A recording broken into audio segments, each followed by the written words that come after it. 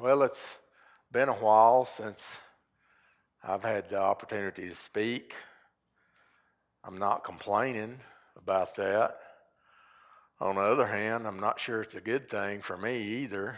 Seems like I kind of get out of the habit, so we'll do the best we can. Uh, Appreciate everyone being here. In this time, this environment that we live in, it's pretty easy to not want to get out and get around people. And I'm that way. But I find that it's not hard for me to want to come to church. It's not difficult to want to be around the people that I know and trust more than anybody else. So I think that's a good thing. And after the lesson we heard this morning, I hope we're all of one mind in that regard. I would like for Sean to just continue that this evening and just keep going. But what he talked about this morning goes along real well with what I want to talk about a little while this evening. Uh, it's not the same subject, but it helps. It really does help. And what we're going to talk about this evening is a continuation of a series that we started some time back, and it's been a long time trying to get through these three studies, but I felt like even though it's been a long time, I ought to go ahead and finish it up and conclude the series. We've been talking about the problem of suffering. We talked about several things to do with the problem of suffering.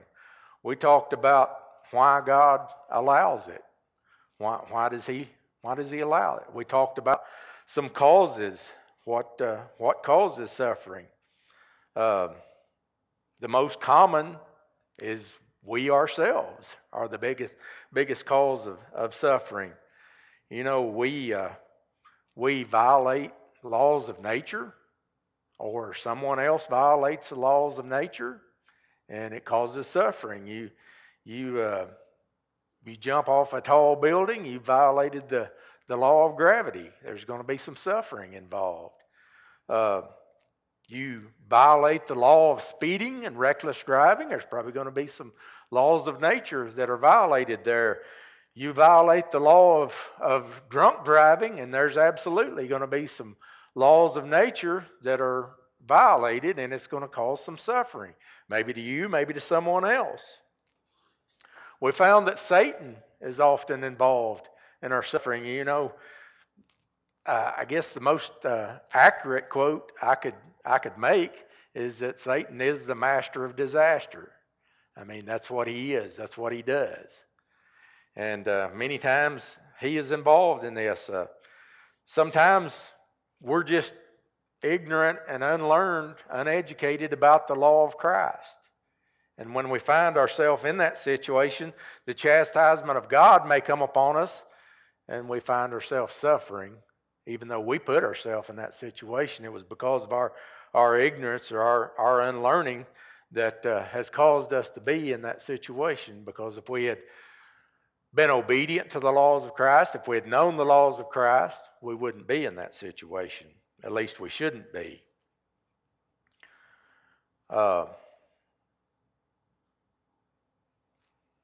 So we've looked at some of those causes. And I admit to you this evening that I don't understand everything there is to understand about this subject. And I don't know that anyone does. But the thing of it is, I don't think it's important that we understand everything about this subject. We don't need to understand everything about suffering. What is important is that we can take that suffering and turn it into something good in our life. If we can use suffering in our lives to cause God to be glorified, if we can use it to make ourselves better, we win. It's a win for us if we can do that. So we have one final study to look at this evening, and you might think that in this study it would be appropriate to look at some ways to deal with suffering. And I guess you could say we're going to do that in a kind of an off-skew way. Uh, but there are probably as many ways of dealing with suffering as there are people that have to deal with it. Sometimes you find your own way, and what works for you may not work for someone else. So instead of suggesting ways to deal with it, I want to promote to you something that maybe is more important, and that is how can we prepare for it? You see, if we prepare for it, if we're prepared for it, we can deal with it. It won't be that hard to deal with if we're prepared for it. And there are several things that we can develop in our lives that will prepare us to deal with suffering that comes along. Part of that goes along very well with what Sean talked about this morning, because if we have that unity that we're supposed to have in the church, it's a whole lot easier to deal with anything that might come along, no matter what it is. First thing, though, that I want you to consider for a little while this evening is to develop a trust in God. And I think you do this through being active as a Christian. The more Christ-like you try to become, the more of a strong Christian you try to become, you're going to develop a trust in Christ. The Scriptures are full of promises that God made to His people concerning times of trouble. The Scripture is just full of them. And we'll look at a few. In the Old Testament, in Psalms, the 46th chapter, beginning with the first through the third verses, the Bible said, God is our refuge and strength, a very present help in time of trouble. A very present help in time of trouble. That doesn't mean He's going to be a help down the road. That don't mean He's going to be a help when we all hopefully get to heaven. That means He's going to be a help right now. A very present help. Therefore will not we fear, though the earth be removed, and though the mountains be carried into the midst of the sea, through the waters thereof roar and be troubled, though the mountains shake with the swelling thereof. You see, we see circumstances that could be beyond our control. The earth be removed, the mountains cast into the sea, the waters are troubled and the roil about, the mountains shake. That's beyond our control. But God is our refuge, and He's a very present help. And even in situations like this. In the New Testament, in Romans chapter 8, beginning in verse 35, the Bible says simply, who shall separate us from the love of Christ? Shall tribulation or distress or persecution or famine or nakedness or peril or sword? As it is written, for thy sake we are killed all the day long. We are accounted as sheep before the slaughter. Nay, in all things we are more than conquerors through Him that loved us. For I am persuaded that neither death, nor life, nor angels, nor principalities, nor powers, nor things present, nor things to come, nor height, nor depth, nor any other creature shall be able to separate us from the love of God, which is in Christ Jesus our Lord. Now, what if this was our attitude? You think you're prepared for trouble? If you realize that everything written in these scriptures is true, and there's nothing that can separate you, as long as you don't allow it to separate you, as long as you're a Christian, you're an active Christian, and you're a strong Christian, Paul said, I am persuaded that none of these things can affect you. None of them can have a profound enough effect on you to separate you from the Lord. 1 Peter 5, verses 6 through 7 says, humble yourselves therefore under the mighty hand of God, that He may exalt you in due time, casting all your care upon Him, for He careth for you. You see, scriptures just keep rolling in about how to prepare for suffering, for a time when things are not so good. Humble yourself. Be that humble person. Humble yourself before the mighty hand of God. Recognize that He is God and that He can deal with anything. Cast your care upon Him. You know, there are times in everyone's life that if you really concentrate on this scripture, you might feel that God is the only one that does care for you. So what? As long as God cares for you, nothing else matters. That's how much faith, how much strength we ought to have in Him.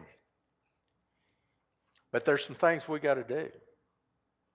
First of all, we've got to trust Him. We have to trust Him.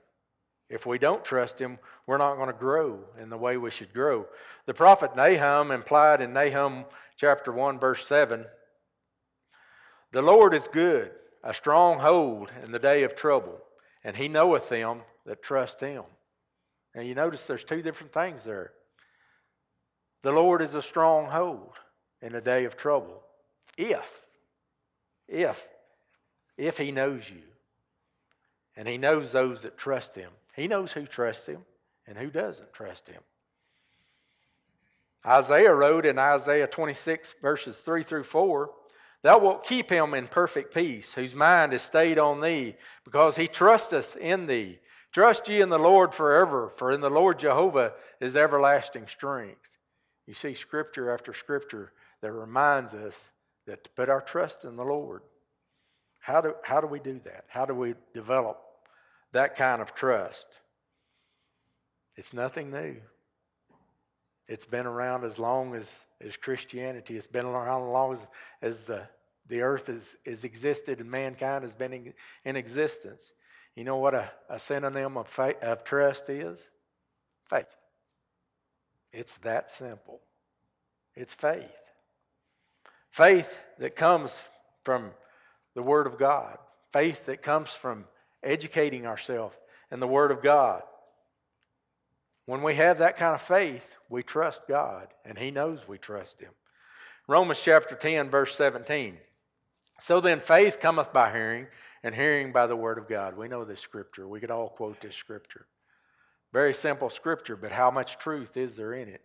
Faith comes by hearing, by studying, by searching the Word of God.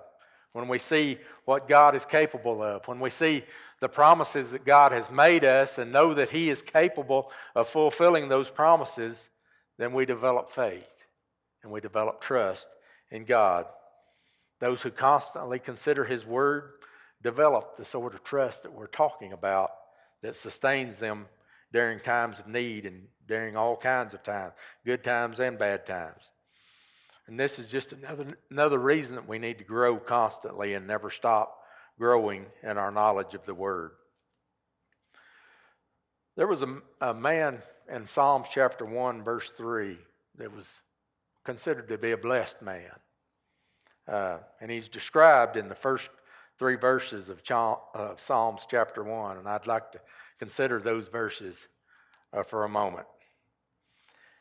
"And he shall be like a tree planted by the rivers of water, that bringeth forth fruit in his season.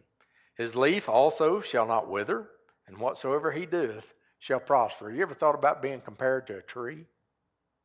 A tree planted by the river of water. He doesn't lack for nourishment. He doesn't lack for anything. He has all the nutrients he needs. He has everything he needs to grow. And you know what? Even in a time of drought, his leaves don't wither. When things are bad, his leaves don't wither because he's planted by the rivers of water. Whatever he does, he prospers. This is how the Christian should be. No matter what happens, we should prosper. Even if something bad, we should work to turn it into something good. But at the same time that we're trying to do this, at the same time we're trying to grow and become more faithful to God, have more faith in God, put more trust in God, we've got to talk to Him. We've got to talk to Him. We talk to Him through our prayer life. Now, I know every study usually has something about prayer in it. It's sometimes you probably feel like that's the most used topic in any study. But in our world today, prayer is looked on with great disdain. It's looked on as not having any value whatsoever. It's looked on as being worthless. And there's nothing has more value, I suppose. So I'd like to try to pique your interest about why that is, why it is so important. Maybe why you hear it nearly in every study of the Bible you hear, and why it should not be looked on with such distrust and disdain in the world today. The Bible teaches us to pray, even in times of suffering. In James chapter 5, verse 13, the Bible simply says, "Is any among you afflicted? Let him pray." Now, I'll tell you a little something about myself. My prayer life, Sean, is not like the Pacific Ocean. It's not calm and smooth. My prayer life goes like this. And you can feel it within yourself. You know when your prayer life's not as strong as it is at other times. You can tell it by your own life. And it shouldn't be that way. But we can see through scriptures the importance of prayer. Because sometimes there's just nothing else. Sometimes there's nothing else you can do but pray. That's why it's so important. Because at least you know you can pray all the time. God will hear those prayers. But Jesus certainly prayed during his greatest trials. In the Garden of Gethsemane, and you know this scripture, so we're not going to read all of it, but I want to hit a few high points. I want you to get a sense of the frame of mind that Jesus was in. In Matthew 26, beginning in verses 36 through 44, if you'd like to read all of that at some time, but we see in verse 38 that as he was going to the Garden of Gethsemane, he told his disciples, he said, "My soul is exceeding sorrowful, even unto death. Tarry ye here and watch with me." Now, there's two things I want you to get out of that scripture. Number one, that Jesus was in a frame of mind that probably few of us will ever be in. We'll never get to the position that he was in. Now, we may think things are bad, and things may be bad, but when you've got the weight of the world on your shoulders, the weight of sin of mankind on your shoulders, that feeling that he had in the Garden of Gethsemane cannot be reproduced to mankind.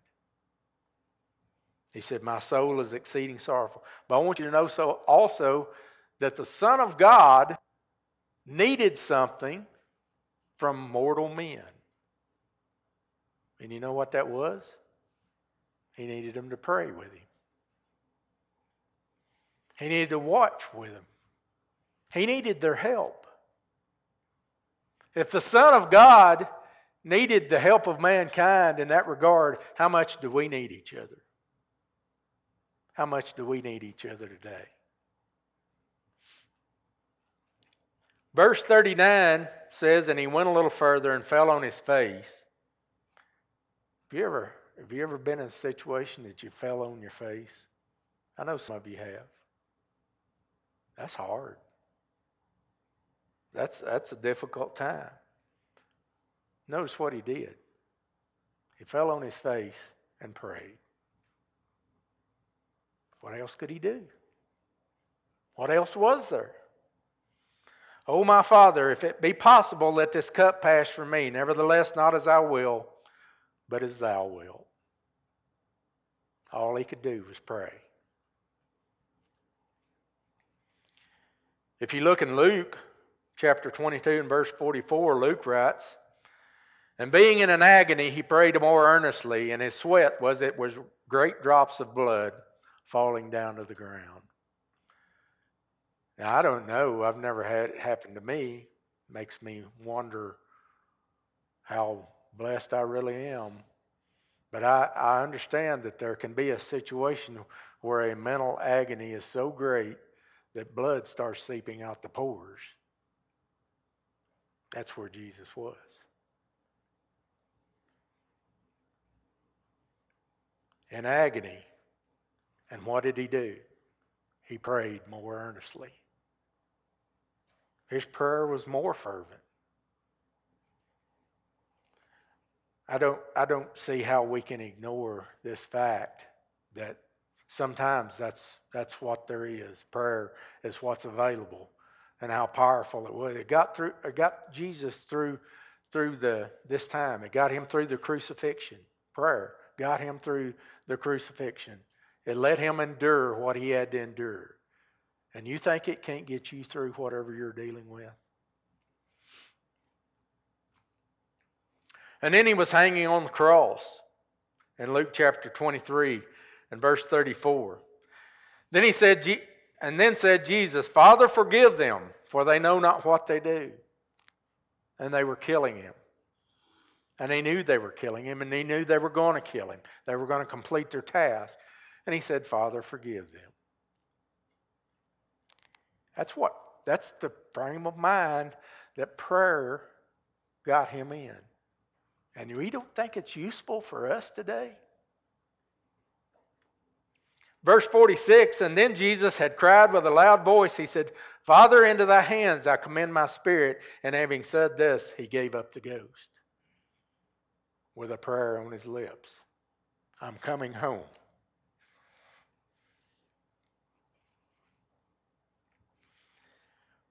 We find a story about the early church and their prayer when their leaders were persecuted. And if you'd like to break out a Bible, I don't have all of this on the board. It's a lengthy story. It's Acts chapter 12, verse 1 through 17. And I'd like to read the whole thing, but we don't have time. But if you like a thriller, you need to read this story. If you like action, an action book, read this story. And I want you to notice a few things that are in this story. Acts chapter 12, beginning in verse 1 through 17.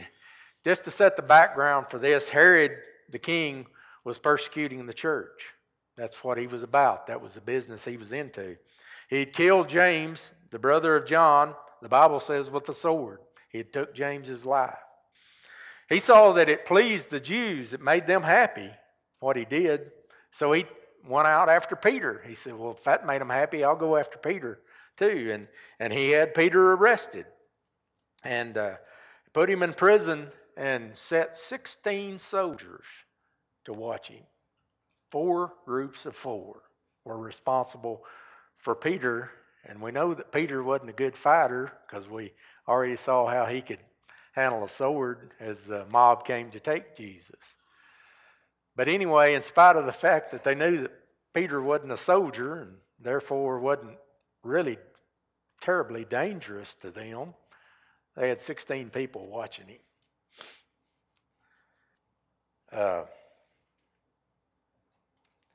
Herod wanted to make sure he stayed in prison.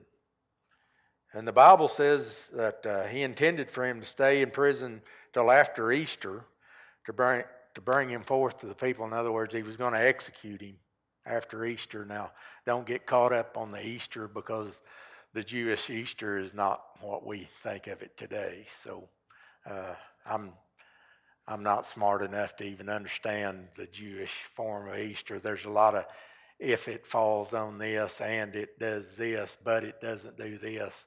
That's when Easter is. So don't get too caught up into that. But the intention was for Herod to keep Peter in prison till after Easter, and then he was going to have him executed. And verse 5 says, Peter therefore was kept in prison, but prayer was made without ceasing of the church unto God for him. Think Peter knew this? I think he did. I think it helped him tremendously. But whether he knew it or not, the church was involved. The church was involved in prayer for Peter specifically. Now, the night before Herod would have executed him, this is where we get to the thriller part. Peter was sleeping, laid right in between 2 soldiers. They were laying down. There's a soldier laying on this side and a soldier laying on this side. And Peter's he's chained. His hands and his feet are chained. And then there were more soldiers right outside the door. And the angel of the Lord comes in, and the Bible says there's a light, and the angel of the Lord pokes Peter in the rib and said, "Get up, let's go." Peter, he was asleep. He thinks he's having a dream. But he looks up, and the chains have fell off of his hands and feet. So he thought he was having a dream. And then they go out the door, and there's other guards right out the door, and they just walk by and keep walking. Nobody tries to stop them. And then they're in the outer prison, and they come to an iron gate, a big, heavy iron gate that's locked. And the Bible says that iron gate, of its own accord, opens. The gate opens itself. You can't write this stuff. This is better than any movie you could ever watch. Verse 10 says that now they're out on the street, and the angel leaves him. The angel left him there. Now, verse 11 says that Peter kind of woke up. He realized that he wasn't having a dream. He comes to himself, and he knew that the Lord had sent the angel and delivered him out of the prison and from the hand of King Herod. And I imagine his first thought when he was out on that street and the angel left him is, what do I do now? Verse 12 says, and when he had considered the thing, he came to the house of Mary, the mother of John, whose surname was Mark. There were many gathered together praying. Still praying. So Peter knocks on the door.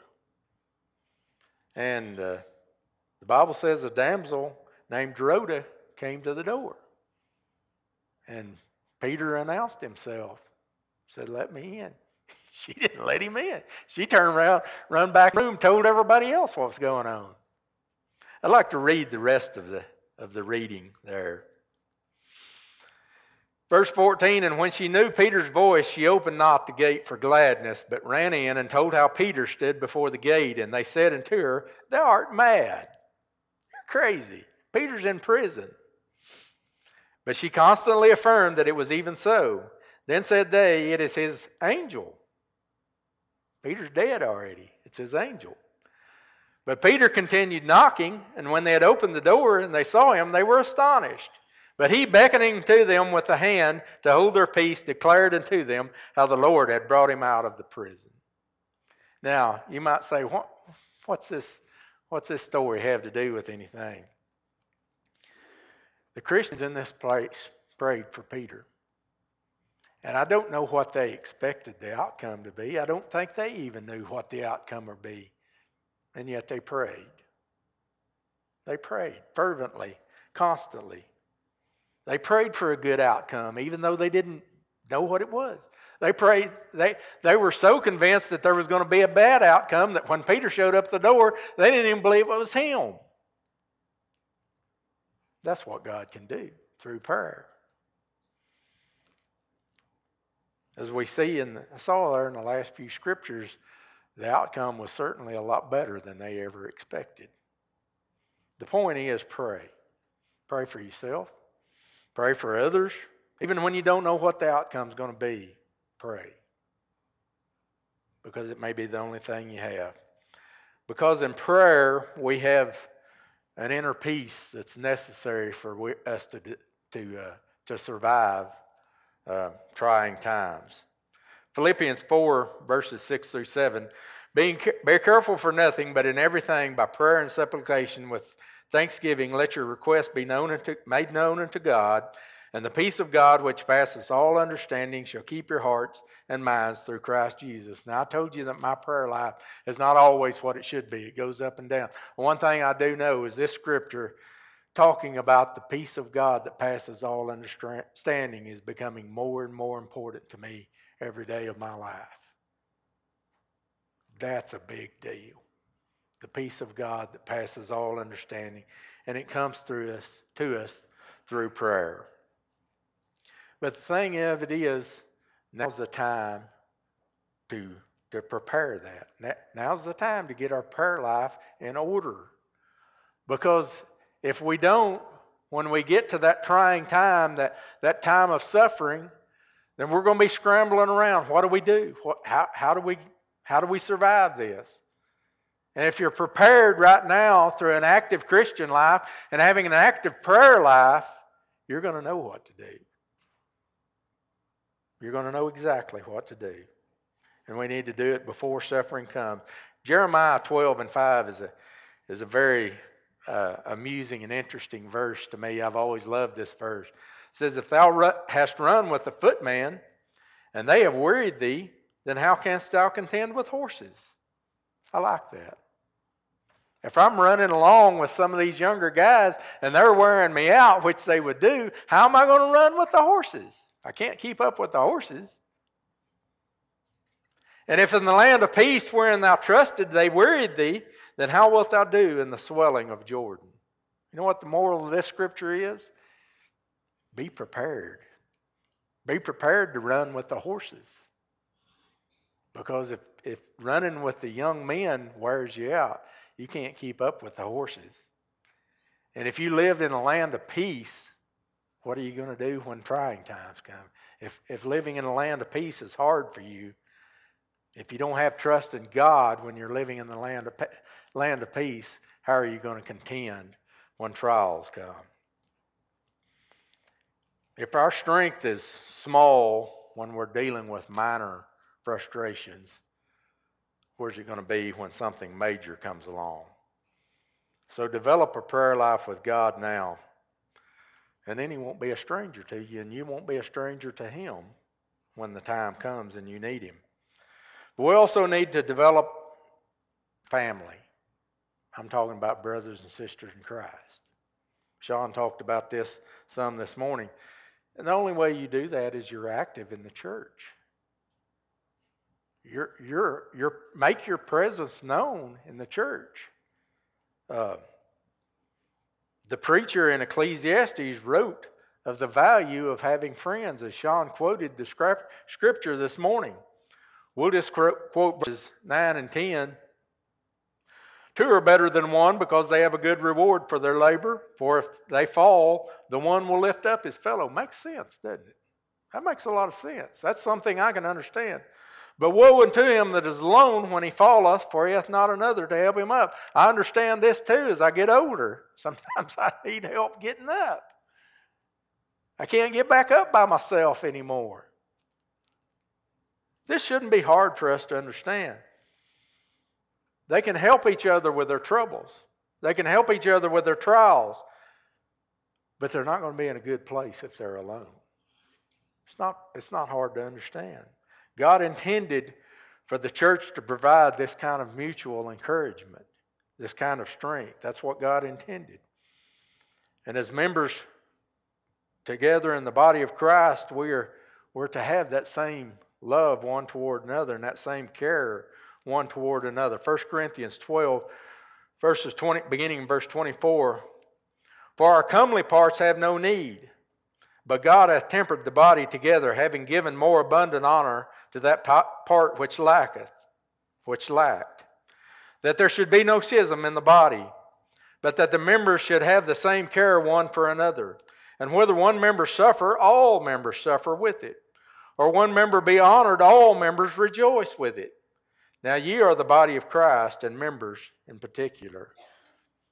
This is the kind of attitude we need. When one suffers, we all suffer. When one rejoices, we all rejoice.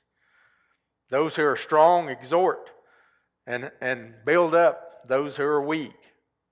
1 Thessalonians 5 and 14. Now we exhort you, brethren, warn them that are unruly, comfort the feeble-minded, support the weak, be patient toward all men. And the best way to develop these kind of relationships is to take part in the family of the church, to be active in the business of the church, become involved, make your presence felt. Make sure when you're missing, somebody misses you because they know you should be there. We do that through assembling together. We do that through participation in work of the church outside the assembly. You know, we should visit the sick, help the needy, encourage the weak, assimilate new members that may not know us very well. Someone needs to take them under their wing and show them what this congregation is all about and the love we have for each other. That's not easy, and that's a task each and every one of us can do. Helping others in a time of suffering can soften the shock when it happens to you, because you see what others do for the people around about you.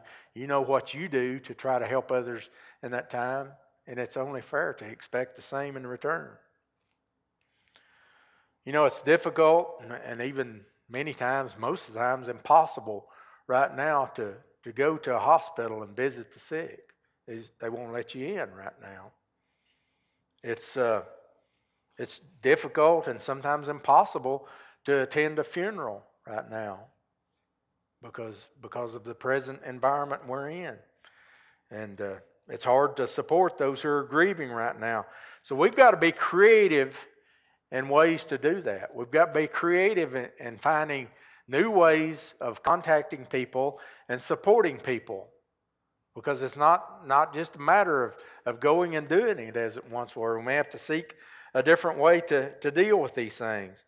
But if you put forth effort to do that, you'll be blessed. You'll be blessed because you realize you're putting forth the effort, and you'll be blessed because when it's your turn and you have a diligent need, someone will be looking out for you as well. If you're not, what are your expectations? If you say, well, I'm not interested in helping someone else bear their burdens. I'm gonna live my little Christian life over here by myself. Number one, you can't do that. But what are your expectations if that's the way you want to live? You know, it may not be right that you are ignored when your time of need comes along, but that's what may happen. So just consider that. If you want a real good tool for how to overcome suffering, help someone else overcome it, and then you can expect a lot of help in your time of need. Matthew chapter 7, verse 12. Therefore, all things whatsoever you would that men do to you, do ye even so to them, for this is the law and the prophets. Very simple admonition that's been around since the time has begun. Do unto others as you'd have them to do unto you. So, to prepare for suffering, we've got to develop faith in God and trust in God.